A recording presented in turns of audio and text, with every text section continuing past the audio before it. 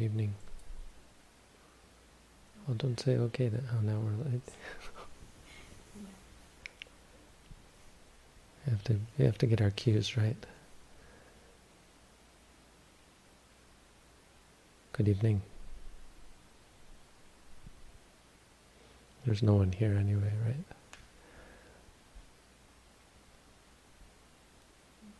Welcome to our Q&A. Many people will be watching this after the fact anyway, so welcome. We appreciate the interest that people watch these videos. Is really a great thing. True marvel of technology. I think as Buddhists we probably have a lot of bad things to say about technology, but it is powerful. In many ways it's just a neutral power. In many ways that can be used for good or evil. There are some ways where reliance on technology is, I think, inherently problematic, but in some ways it's just a power that we can use and utilize for good. So many people learning about the Buddha's teaching would never have the opportunity without the internet.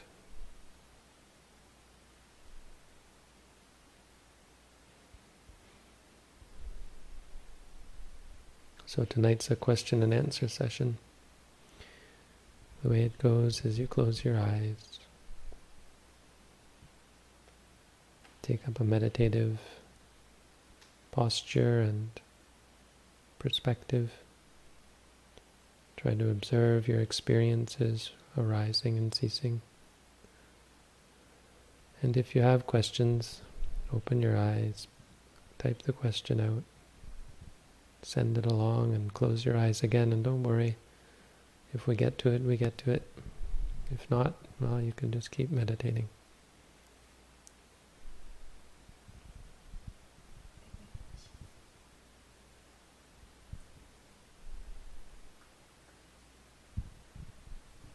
Monday, sometimes during Satipatthana, when I have an angry thought towards someone, I interrupt the meditation for about 20 or 30 seconds to do metta for that person. Is that acceptable? Yes, it's a good idea.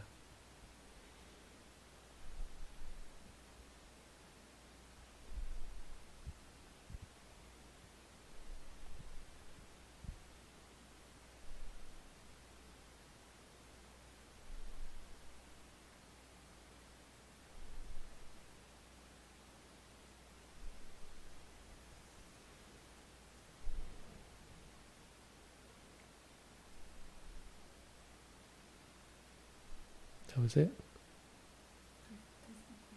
Oh, okay. Well, they shouldn't be doing that. They should be saying hearing with their eyes closed.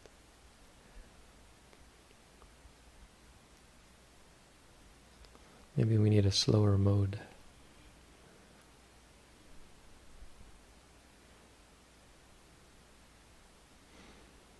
Even in the Buddha's time they had what's called Samodaniya Katha, where even the Buddha, when he met people, he would engage in pleasantries.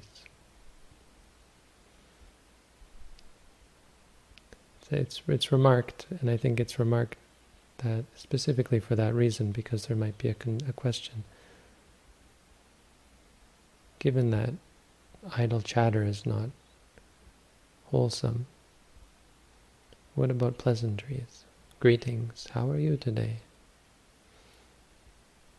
I think it's not hard to understand why it's good, useful, wholesome, why the Buddha even engaged in it. There's goodness involved there. Not to mention how it being a custom, and following customs is often useful.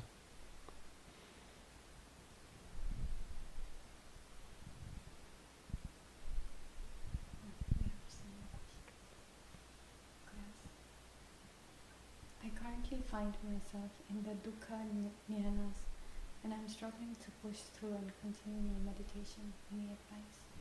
There are no dukkha jnanas in our tradition. That term has been coined by someone outside of our tradition. And I say that, I acknowledge that we shouldn't be critical of others and so on, and so I don't mean to really comment on that tradition, but it's an important thing to say because I think it can create for people a pessimistic, right, a negative perspective on things. There are no dukkha jnanas. All jnanas should be uplifting, enlightening, inspiring. There, of course, during your meditation you can have suffering. I mean, that's the whole point, is to understand why we're causing ourselves suffering. But the jnanas should not be unpleasant or suffering. They should be liberating. And so it's not to say your meditation will be pleasant, but it appears that there is an unuseful, unhelpful conflating of the suffering that's going to happen in meditation and for most people, and the goal, right? So as though that suffering was a part of the path, that you're supposed to suffer. You're not supposed to suffer. If you're suffering, you're doing something wrong, and that's the whole point, to see what we're doing wrong. So I would take all that suffering that you're experiencing, discard any idea you might have of that being jnana or knowledge or anything, or wisdom or something. Take it as an object and try to learn to put it aside, throw it away. I mean, just acknowledge it, but you have to face it, and you have to learn to stop clinging to it and stop reacting to it. But besides, the obvious of just be mindful through it, you have to, I think it's wrong to suggest that that's knowledge, that there's any such thing as a dukkha jnana. I think that exacerbates the problem for some people. Of course, it may not for all, but I don't think it's helpful, personally.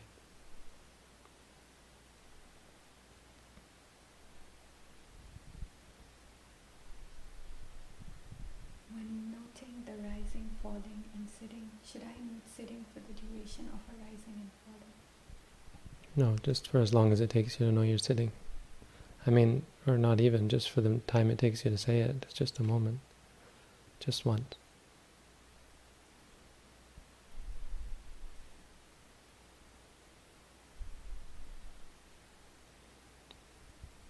If the rising and falling disappears, you can focus just on the sitting and say, sitting, sitting, for a while, until the rising, falling comes back.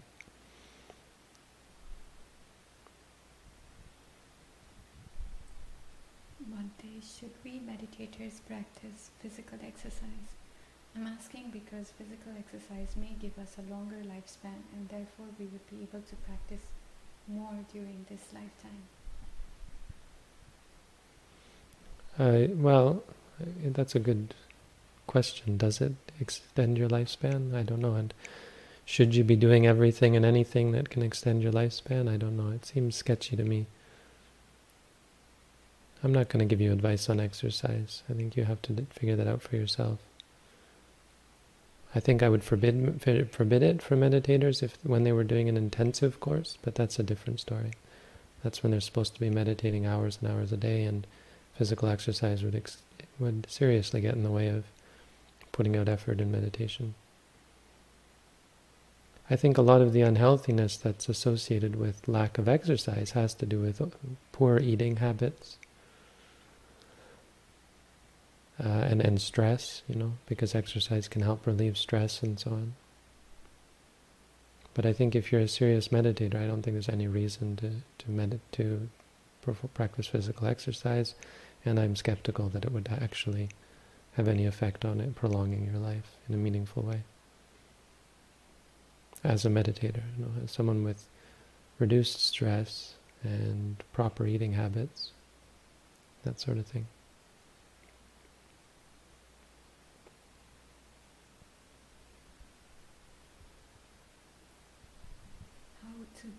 bullying?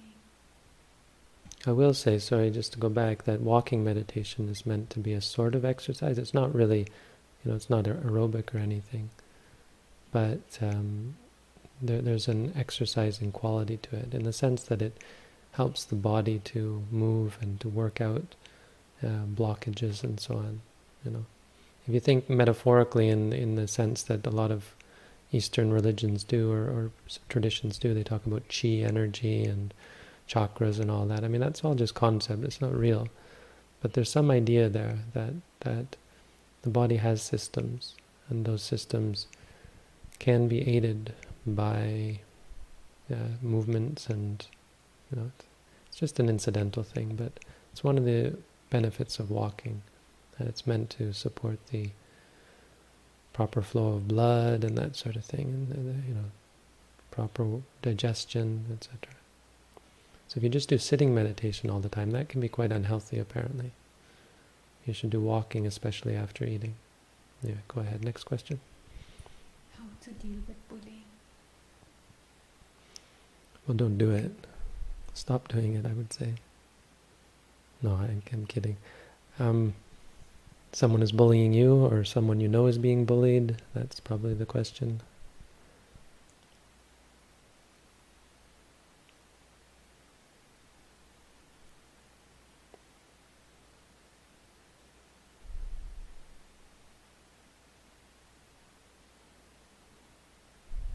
See, we've been talking about this idea of standing up for yourself versus letting people walk all over you.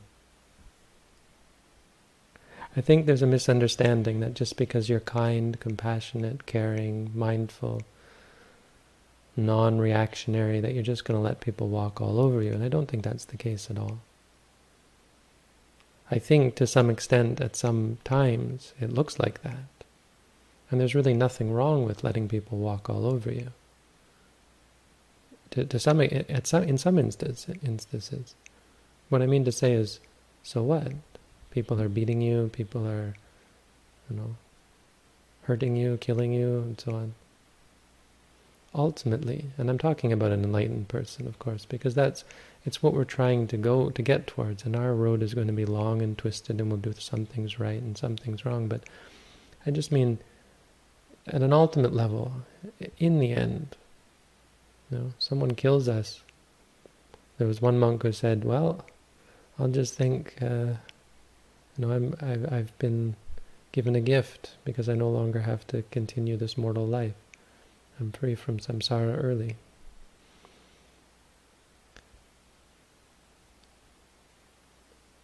So what I mean to say is it's not a matter of whether you're being hurt or abused or that sort of thing. And that's important because you can't control that. You can I could give all this advice, or people give you this advice to make bullies stop. Or more generally, to stop people from hurting you. But that's not the point in Buddhism. That might be useful, that might be beneficial. It's not something I can advise on, but I can point out that, as a person, you're going to probably react when people try to hurt you. You might even hurt them back. You might try and find ways to protect yourself and so on. But that's all, just because of your concern for your life, which eventually you'll let go of, along with everything else, once you are free. And then you don't have to worry about it anyway, because you don't need to live a long life to practice. You're already enlightened. But in the meantime, and even still, what's important is to understand the reason and the purpose for which you do things. So when someone is bullying you, or bullying someone that's a bad thing. There's no question. Buddhism doesn't say, oh well, it's fine, this person's being bullied, this person's bullying. Buddhism doesn't say that. It's wrong. Bullying is wrong. And it's right to say that that's wrong. It's often right, and I say often because you never know. You can't use general advice. What am I saying? You can't use specific advice for general circumstances, like bullying in general. I can't give you specific advice, like say, it's always good to stand up for yourself. I don't know, what the situation is. But I say often the way you deal with bullying is standing up to them. Not with anger, not with ego, not out of even concern for your own well-being. But you stand up to them with truth. What you're doing is wrong.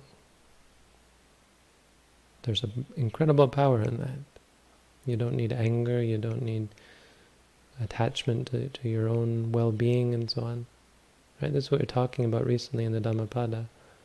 Uttara and Sirima. She asked her afterwards, why did you do that? Why did you throw the boiling butter on my face? It's like basically saying, that was a bad idea. All those, you got beaten for it. And when Uttara's mother was coming to her father, and she was afraid her husband was going to hit her with a cane or something, because she came late. And she said, if he does that, he'll get no merit and no benefit from the good deed that I've done. And that's what she thought. And I'm not saying that was the perfect way to think of it, but these are the kind of examples of the way you look at it. You don't necessarily become, it's not about the other person, like, oh, because it's going to hurt you. You don't have to think in terms of self or other. And in fact, I think both are inappropriate.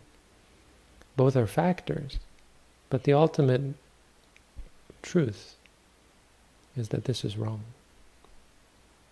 And so, as a general statement, we can say that that's should be an important part of your response, whatever your response is. Whether that means confronting the person or not, I think is dependent on the situation. The details, so how do you deal with bullying? I can't give you a clear answer to that, but I can talk about some of the issues involved, and I think these are the issues involved, especially focusing on the truth. The truth and freedom from attachment, from worry about your own well-being, or from anger and desire for revenge and so on. As I see, mindfulness is much more about your state of mind when you do things than about what you actually do. And that's why most questions most answers can only give general advice. It's very hard to give answers to specific questions because it's kind of not the point. What should you do in this situation or that situation? Regardless of what you do, what you should do is be mindful, whatever you end up doing. And what you end up doing is often largely inconsequential in comparison to how you did it and what your state of mind was when you did it.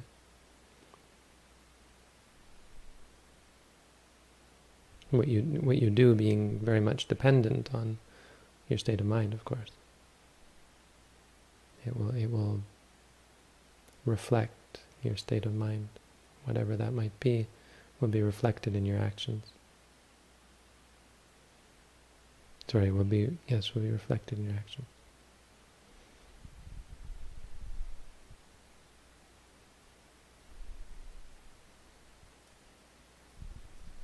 Is it possible for a person with a typical 9-to-5 desk job and a family, wife, kids, etc., to become an effective meditator?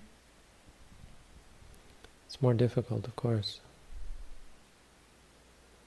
We're trying to set this up, this at-home course. We set it up for that sort of purpose, to support people who are in similar situations. It appears to give people great insight into the nature of the practice, the nature of mindfulness, and a real jump start on the path. So I would say generally the answer is yes, in the sense that you can get a start on it. Can you become a advanced, proficient, whatever that means, a skilled meditator?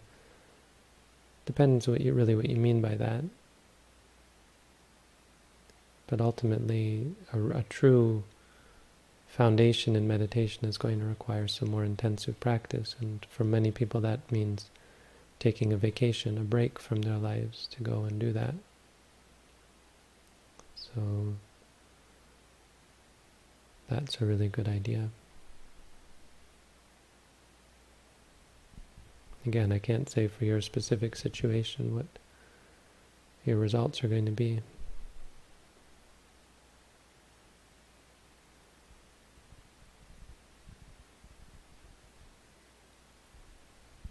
Is meditation while sitting in a chair acceptable, or should I be cross-legged on a cushion?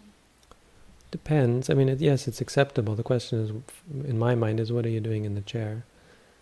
So usually I would say it's appropriate for people who have serious injuries or are very much out of shape, without flexibility, older people. But even still, I mean, I would say, you'll know for yourself. Yes, it's acceptable, but it's also a very good thing to try and train yourself to sit on the floor and to be with pain and the unpleasantness of having to loosen up. It's a good exercise. To not be daunted by the pain, unless it's like an injury or something.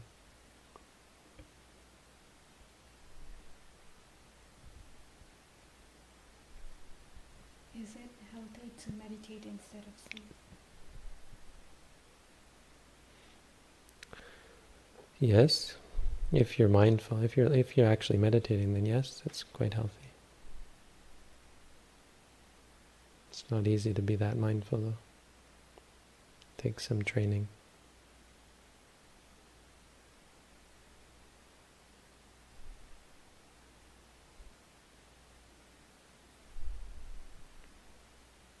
When noting, the words appear in my mind.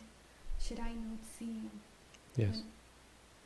When I tried noting in another language, the words didn't appear that often. Does it matter which language is used for noting? Don't try and find a trick. That's a common trick, using different words, different languages, because it appears better. Don't do that. Use the language that's most familiar to you. If you see the words in your mind, that's not wrong, that's not a problem. Trying to fix problems is not what we're about. We're trying to understand experiences. So if that's your experience, focus on it. Say seeing until it goes away. If it comes back again, keep saying it. If you don't like it, focus on the disliking. This is all Satipatthana. You're seeing the three characteristics quite clearly. So good for you.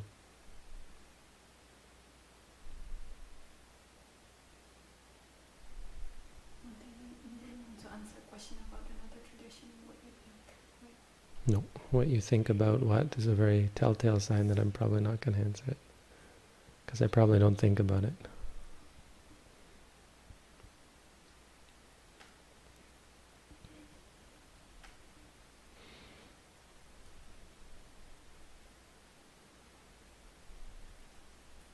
How can one gain enough personal restraint to follow the 5 precepts?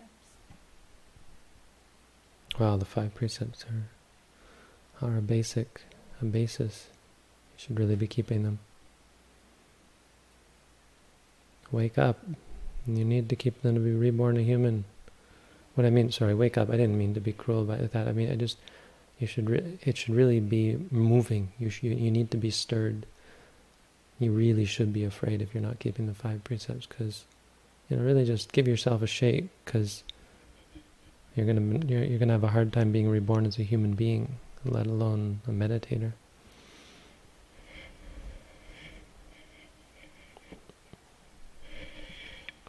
So mindfulness will help. It's a good start. I think the 5th one is probably the one where certain people will have real problems with if they're alcoholics. I think would be an example. People are often concerned about the 4th precept, which they misunderstand to mean If you say something that's not true without meaning to, then you've broken a precept. Or the first precept, they think when you step on an ant and you didn't realize it was there, you broke it, and so on. So maybe a little bit of study should be necessary. Sometimes that's the problem. Not that you're breaking them, but that you think you're breaking them, and you're really not. And finally, just because you break them once doesn't mean you can't keep them. You break them, then you try again to keep them. Even just the desire to keep them, the intention to keep them can be quite beneficial. What you don't want to do is take them and then, toss them aside as though you don't even care. Like, I gave the precepts once to a group of people. I was invited with some monks, and because I was the foreign monk, they wanted to show me off, and they had me give the precepts. Right after I gave the precepts, they brought out well, we gave the precepts, and then we ate as the monks, and we were getting ready to leave, and they brought out a big tufor of beer, and started handing bottles of beer around. You don't want to do that.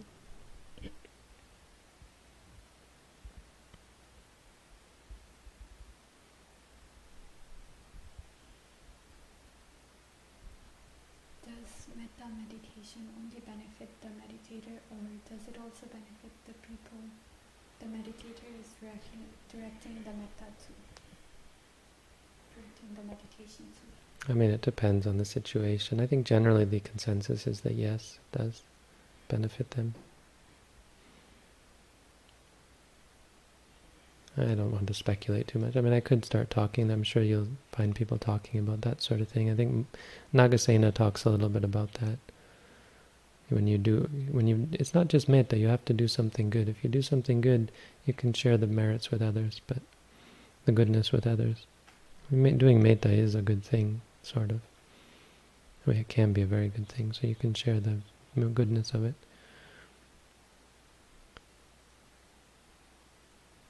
But I don't think that's the sort of question you need to concern too much with.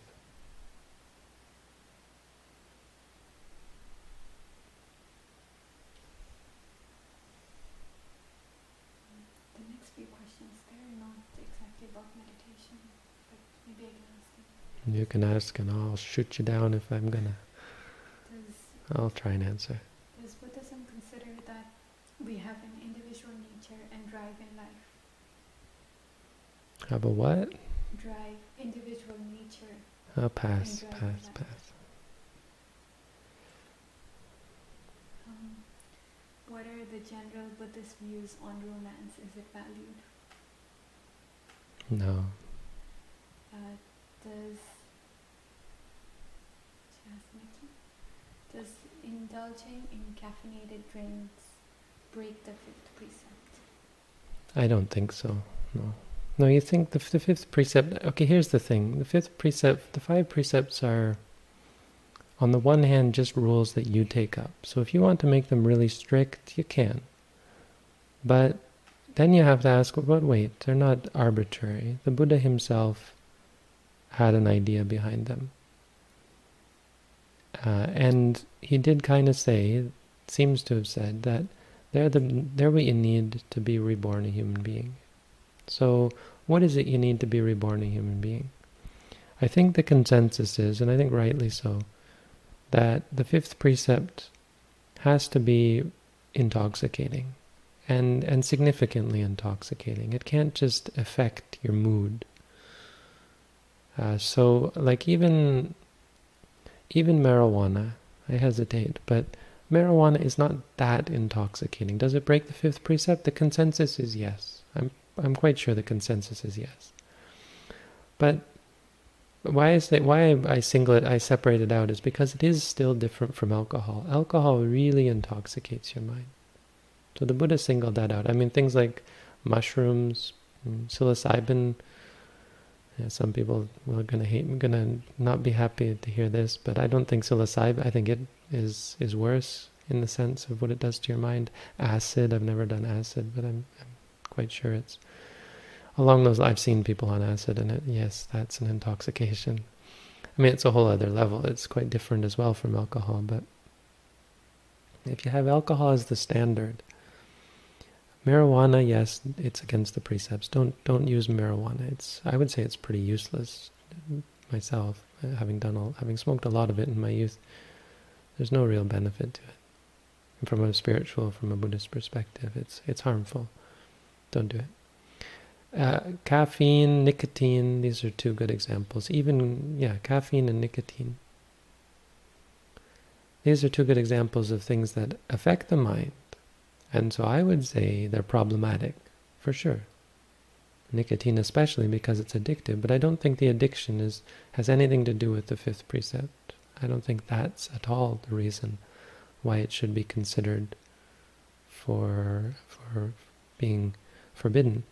But I don't think either of these is significant enough to be a matter of concern. I don't think they would have been at all considered to be transgressing the fifth precept. I mean, absolutely Buddhists don't, in general. But I don't drink caffeine much. I used to drink it before I had an exam when I was in university, and it really helps. Green tea right before the exam. You really have a better exam if you do that.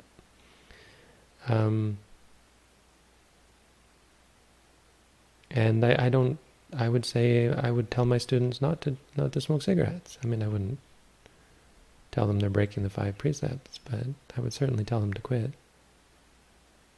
I think nicotine and caffeine are like that. If you're keeping the 8 precepts, let's say, again, it's not breaking the 8 precepts, but I would say that's probably the point where you'd want to give up caffeine and cigarettes. I don't think they're going to prevent you from being reborn a human being, though nicotine might, but for a different reason, because of the intense addiction.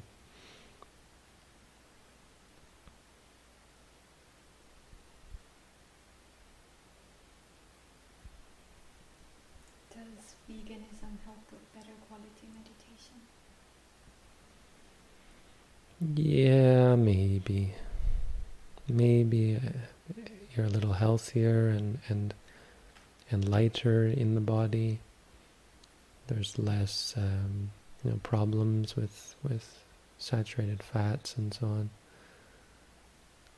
Veganism can also be very harmful because if you don't do it properly, you become sick. And sickness is not great for meditation. I mean, it can be a good meditation object, but it can also get in the way of doing intensive meditation. It's certainly not a very important thing to consider. Unless you're thinking for ethical reasons, there might be useful. I mean, we try to be vegetarian here. I think we are. We've been vegetarian for a while. At our center, not buying meat, but that's right. Some people bring me meat sometimes. I just bring it, so I eat it. It's dead. Its owner isn't worrying about it anymore.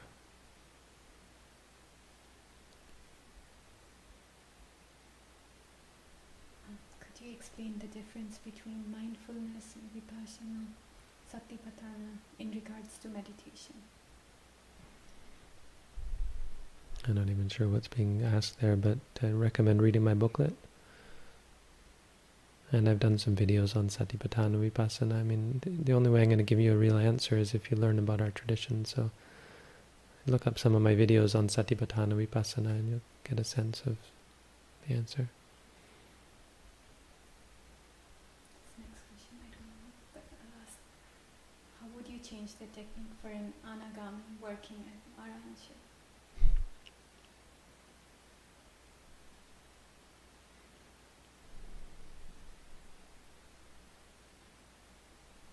Well, the technique doesn't change, but there are certain intensive practices you can undertake at higher levels, higher stages.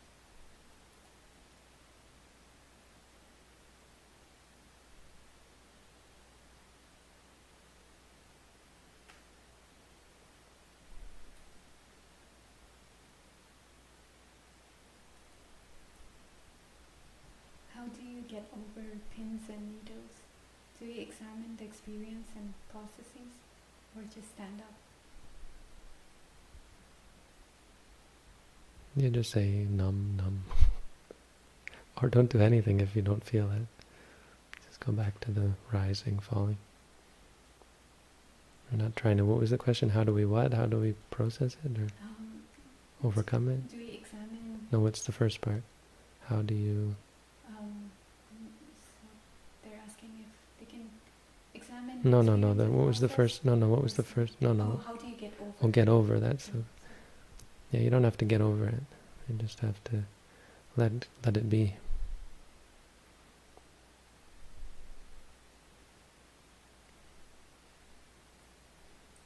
How can I get into meditation, and how long would you Get recommend? over your need to get over it. Sorry. Go ahead. How can I get into meditation, and how long would you recommend meditating every day? How should I get into meditation? Well, we have an at-home course. That's what we're recommending. If you haven't done it, read the booklet on how to meditate. Once you've read the booklet, sign up for an at-home course. We'll meet once a week, and I'll give you everything you need to know. You'll ask questions of me, I'll ask questions of you, and I'll give you new exercises every week.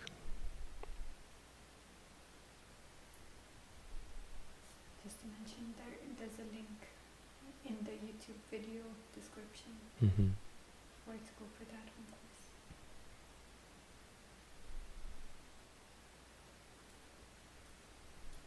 I've been blessed with the opportunity to have the time to sit and study the Dhamma for 8 hours a day. How should I break up my time between study, meditation, and other practices? So I think if you're doing serious practice, you should put study aside. That's pretty much agreed upon, I think. I wouldn't try to find a happy medium between the two. Of course, when you're studying, you should still do some meditation, but then that's a period of study outside of a meditation course or meditation focus. So if you're focused on meditation, and when you're focused on meditation, you should really just put aside study, try to find a teacher, someone who can guide you, or just at the least try and find the wisdom from within. You know, I think there's a real misunderstanding of how much study needs to be done. You think about in the Buddha's time, and of course we're talking in the Buddha's time, but they would get one sutta. All these suttas, people read all the suttas. In Buddha's time they get one sutta, and that's what they use to meditate. 2, 3, more, some, It's not to say you only need one sutta, but you compare it. There was no sense that everyone should learn all the suttas or all the teachings of the Buddha, or all the Abhidhamma or something like that. Study should be something ongoing in your life. As a Buddhist, you study. But if you've got time to do meditation and you want to focus on meditation, put aside study. It's not really nearly as important as people think. Or it's quality over quantity, and by quality it means quality of the appreciation. Sometimes if you study a lot, how could you possibly appreciate what you've studied? How could you possibly use it, really get the benefit of it? So we skim over everything, and you learn everything and you know nothing. If you learn one sutta, and you learn it thoroughly, there's so many suttas where that one sutta would take you all the way to arahantship, if you could understand it and practice it. So why do you need to study so much, right? Well, no, there's benefit to studying a lot. You get a wider, broader sense. But it's not nearly as necessary as people think, and the emphasis should be placed on practice.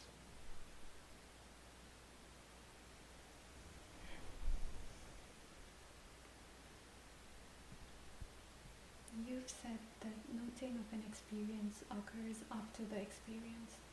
During walking meditation, why do I find the movement of the foot and the noting occur simultaneously?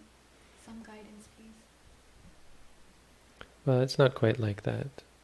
And this is why we try to point out the beginning and the end of the movement, because it's happening so quickly.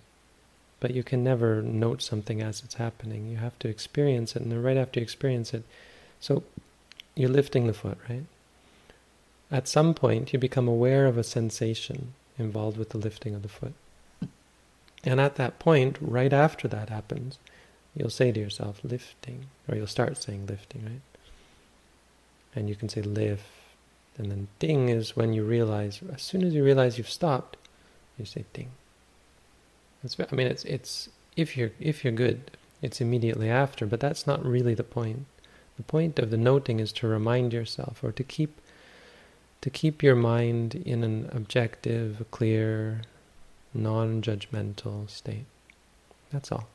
Something happens, you experience it, and you react to it as an experience, not a good or a bad thing, not as me or mine, and so on.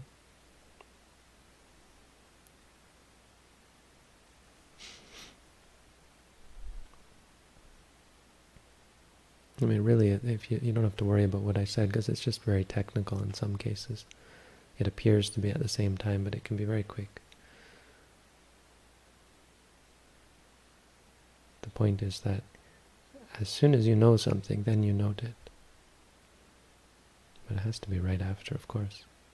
It has to be in a response.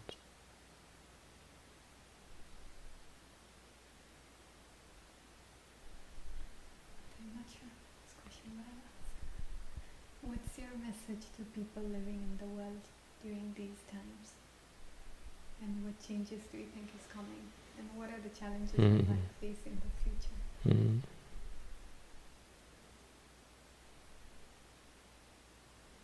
That's a big question, huh?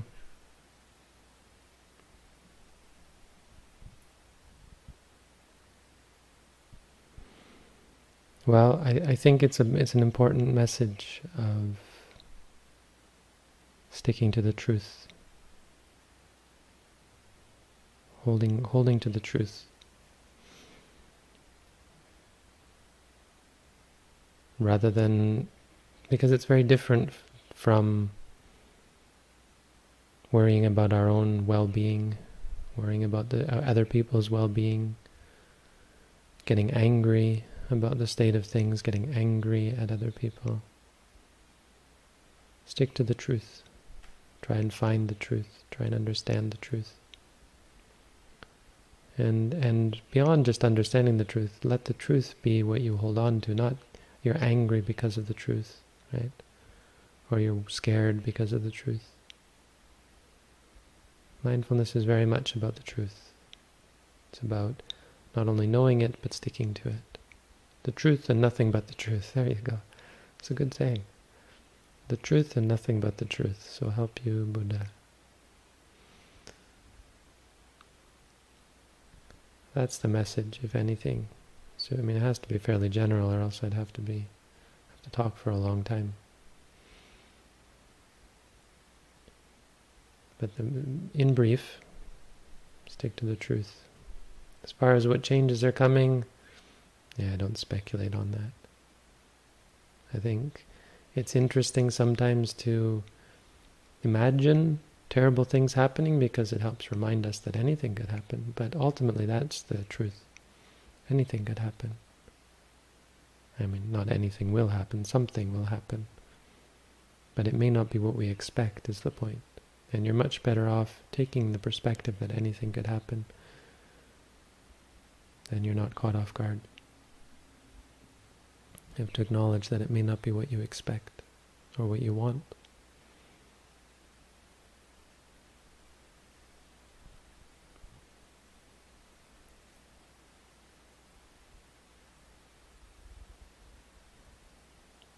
Kind of an underwhelming answer, I know. Wouldn't worry about the big questions, I guess, is a good part of the answer. I wouldn't worry too much about the big questions. You make big questions, you're making problems where there aren't problems. Focus on what was one Buddhist teacher said, don't sweat the small stuff. Don't sweat the small stuff, and it's all small stuff. It's a good point.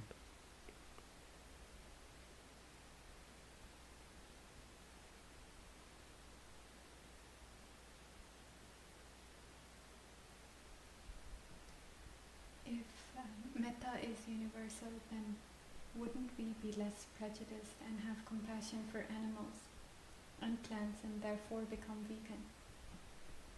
Maybe there's a follow-up from the vegan question. So metta is not love. Again, that's a good point, that it's not. That's not it. No, we wouldn't, because that would be if we loved them, or felt sad for them, or so on. That's kind of a cruel answer, isn't it? Sounds like I'm a heartless wretch. It's not wrong. It's good if you want to, have concern for other beings. But if you're really concerned about them, you're going to get stuck and get attached. You'll never be free. You'll never be able to leave behind samsara because you'll always be worried and sad about other beings. That's really the point. So we just don't worry about beings dying, because otherwise we'd never leave. We never free ourselves, because there's always more beings. Because it's impossible to stop the killing. It's impossible to stop the suffering of the world. And it's not even the worst thing. The suffering is not the worst thing. The worst thing is the evil, the killing. So don't kill, don't hurt. Don't worry about beings dying, beings getting hurt. That's not something you can fix.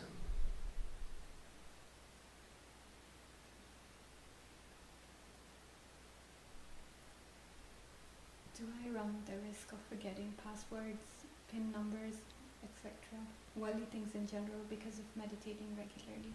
No, if anything, you should have, well, some people don't, I suppose. I think in general you should get better memory through meditation, but I see some people don't.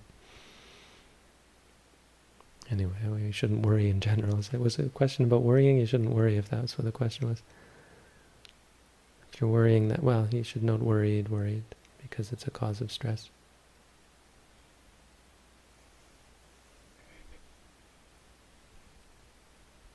Are we Buddhist meditators likely to be born in a very good state in our next lives if we don't become arahants in this lifetime? Absolutely, yes. There's so much good in Buddhism. This can't be understated. This can't be overstated. Can't be stressed too much. There's so much good in Buddhism. It's just a plethora, or a cornucopia of goodness. Just listening to the Dhamma, that's goodness. Practicing metta is goodness. Practicing satipatthana is goodness. Teaching the Dhamma to others, sharing the Dhamma with others, giving Dhamma materials to others, paying respect to the Buddha, thinking about the Buddha, thinking respectfully about the Buddha, talking about the Buddha, reading the Dhamma, giving gifts to others, because it's a Buddhist practice. Well, giving gifts because giving is good, and that sort of thing. Being kind to others, being patient, all the many teachings of the Buddha. So much goodness. If you're not going to heaven, then heaven's not worth going to.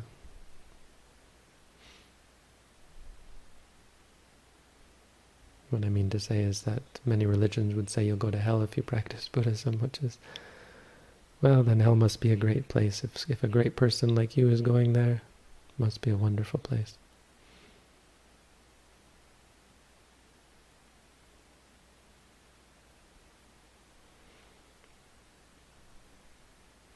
If there really is or really were a dictator God like that, who sends good people to hell. If that were really somehow possible, then that would be great. It would be a great way to stand up to to injustice. No? Be prepared to go to hell. Stand up to it. Why would you want to go? Oh, that would be the worst thing, no? Going to heaven, knowing, if this were somehow the case, knowing that all these good people are not going to get to go, even though you were maybe just an okay person. All these really good people, they're all going to hell. How could you live with yourself in heaven?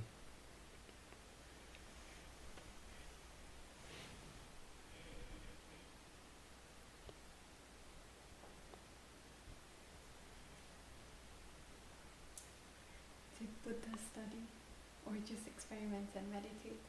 And if he just meditated, then can we come to the same conclusion and theories as Buddha without study? So the Buddha did study. He had lots of teachers. The Bodhisattva did, not the Buddha. Before he was a Buddha. He studied, he practiced as well. He did a lot more practice than study, I think. But yes, you can become a Buddha. Just going to take you 4 uncountable eons and 100,000 great eons. An uncountable eon doesn't sound like much, but it's 100,000 eons is nothing, is literally nothing compared to an uncountable period of time. It's literally uncountable. It gets to the point where you can no longer count. It's no longer possible to count for some reason. It's that long.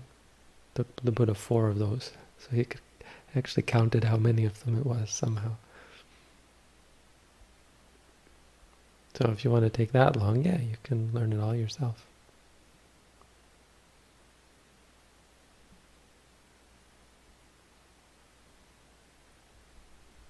Can somebody feel sudden happy and empty-minded feelings after meditating for a couple of years?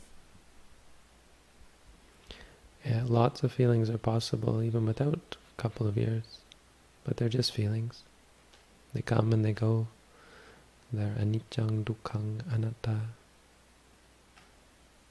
You should note happy, and let it go.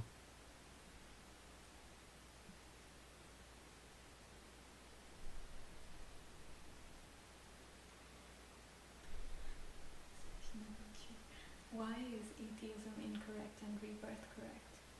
Atheism is correct. Atheism is the only correct position.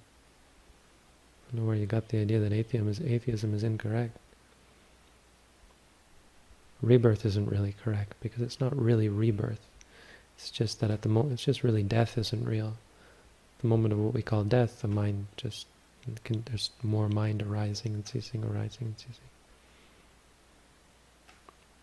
It has nothing to do with atheism.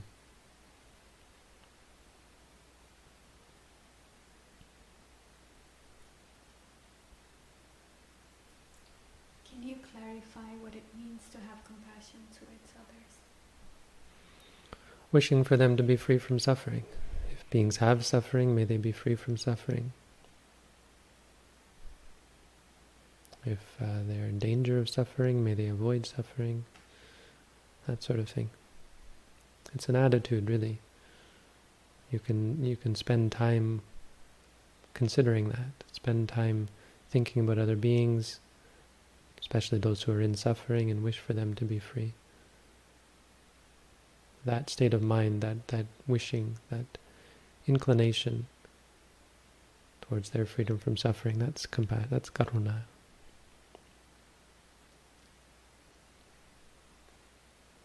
See, metta and karuna are not necessary. People misunderstand that somehow this is a core Buddhist practice. Yes, in some traditions, not in our tradition. They're good things. They're supportive of your practice, but they're not necessary. So it's not something you have to worry about. Am I compassionate? Look, if you're really mindful and you practice mindfulness, you'll become more compassionate, more kind, more friendly, more sympathetic.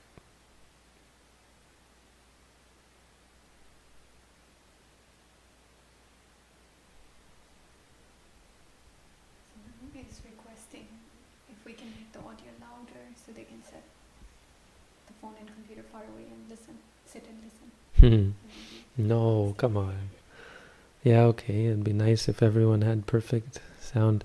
I'm sorry, So many problems with audio. I have no idea really how to make the audio perfect. Right now we've got it all, many things are all tweaked. So if you can hear, consider yourself lucky.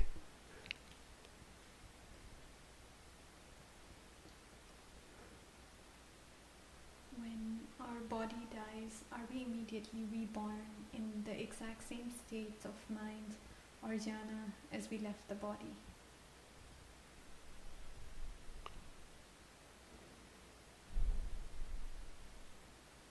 Well, it's moments, right? So each moment leads to another moment, and it's not always going to be a smooth transition. There's lots of abrupt changes in the mind, but we shouldn't think of the moment of death as very much different.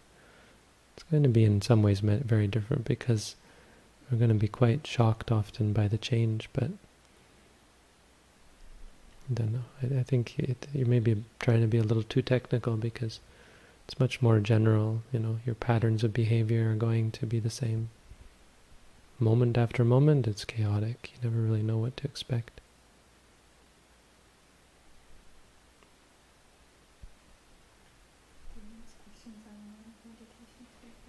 All right. Well, we're almost done, no? So find the meditation ones, and we can stop there.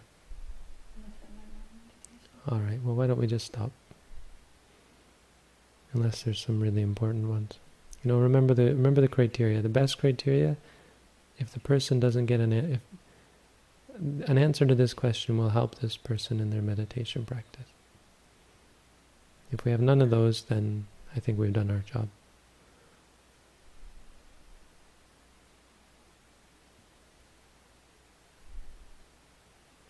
And I know it's kind of cruel that we have to be the arbiters of that.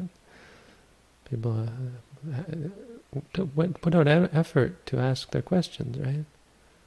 They came all this way to ask these questions. Went all the way to their computer anyway. I already pasted the question. Huh? So you made a sad face because I'd already put the next question. Oh. Okay, and it wasn't theirs? Yeah, it was their question. It was their question? Yeah. Oh. But you haven't answered it. I haven't asked it. I just pasted it on there. All right, go ahead. It's not meditation again. Oh, we weren't maybe going to ask it? Oh, go ahead. I'll say no if it's not. What is your definition of good? Why is it preferable to bad? Surely an enlightened mind does not make a judgment of the yin-yang of reality. There's no yin-yang of reality. That's misleading. Good is pretty objective. Good is... I want to say good is what leads to what leads to freedom from suffering, or leads to happiness, let's say. And evil is what leads to suffering. But that's only a way of determining, a way of noticing what is good. Things are good just by their very nature. And that might be hard to understand because logically it doesn't make much sense, but practically it makes perfect sense. It's exactly what you see. You see what is the right thing to do. It has a lot to do with efficiency, really. Evil is very inefficient. It's jarring, it's senseless, meaningless, pointless. It's going out of your way to do something for no reason, for no good reason, for a reason that doesn't make any sense. It's contradictory. You want to be happy, you do something that leads to suffering. It's futile. You want something to satisfy you, it can't satisfy you. So goodness is cohesive, it's supportive, it brings the being, the mind,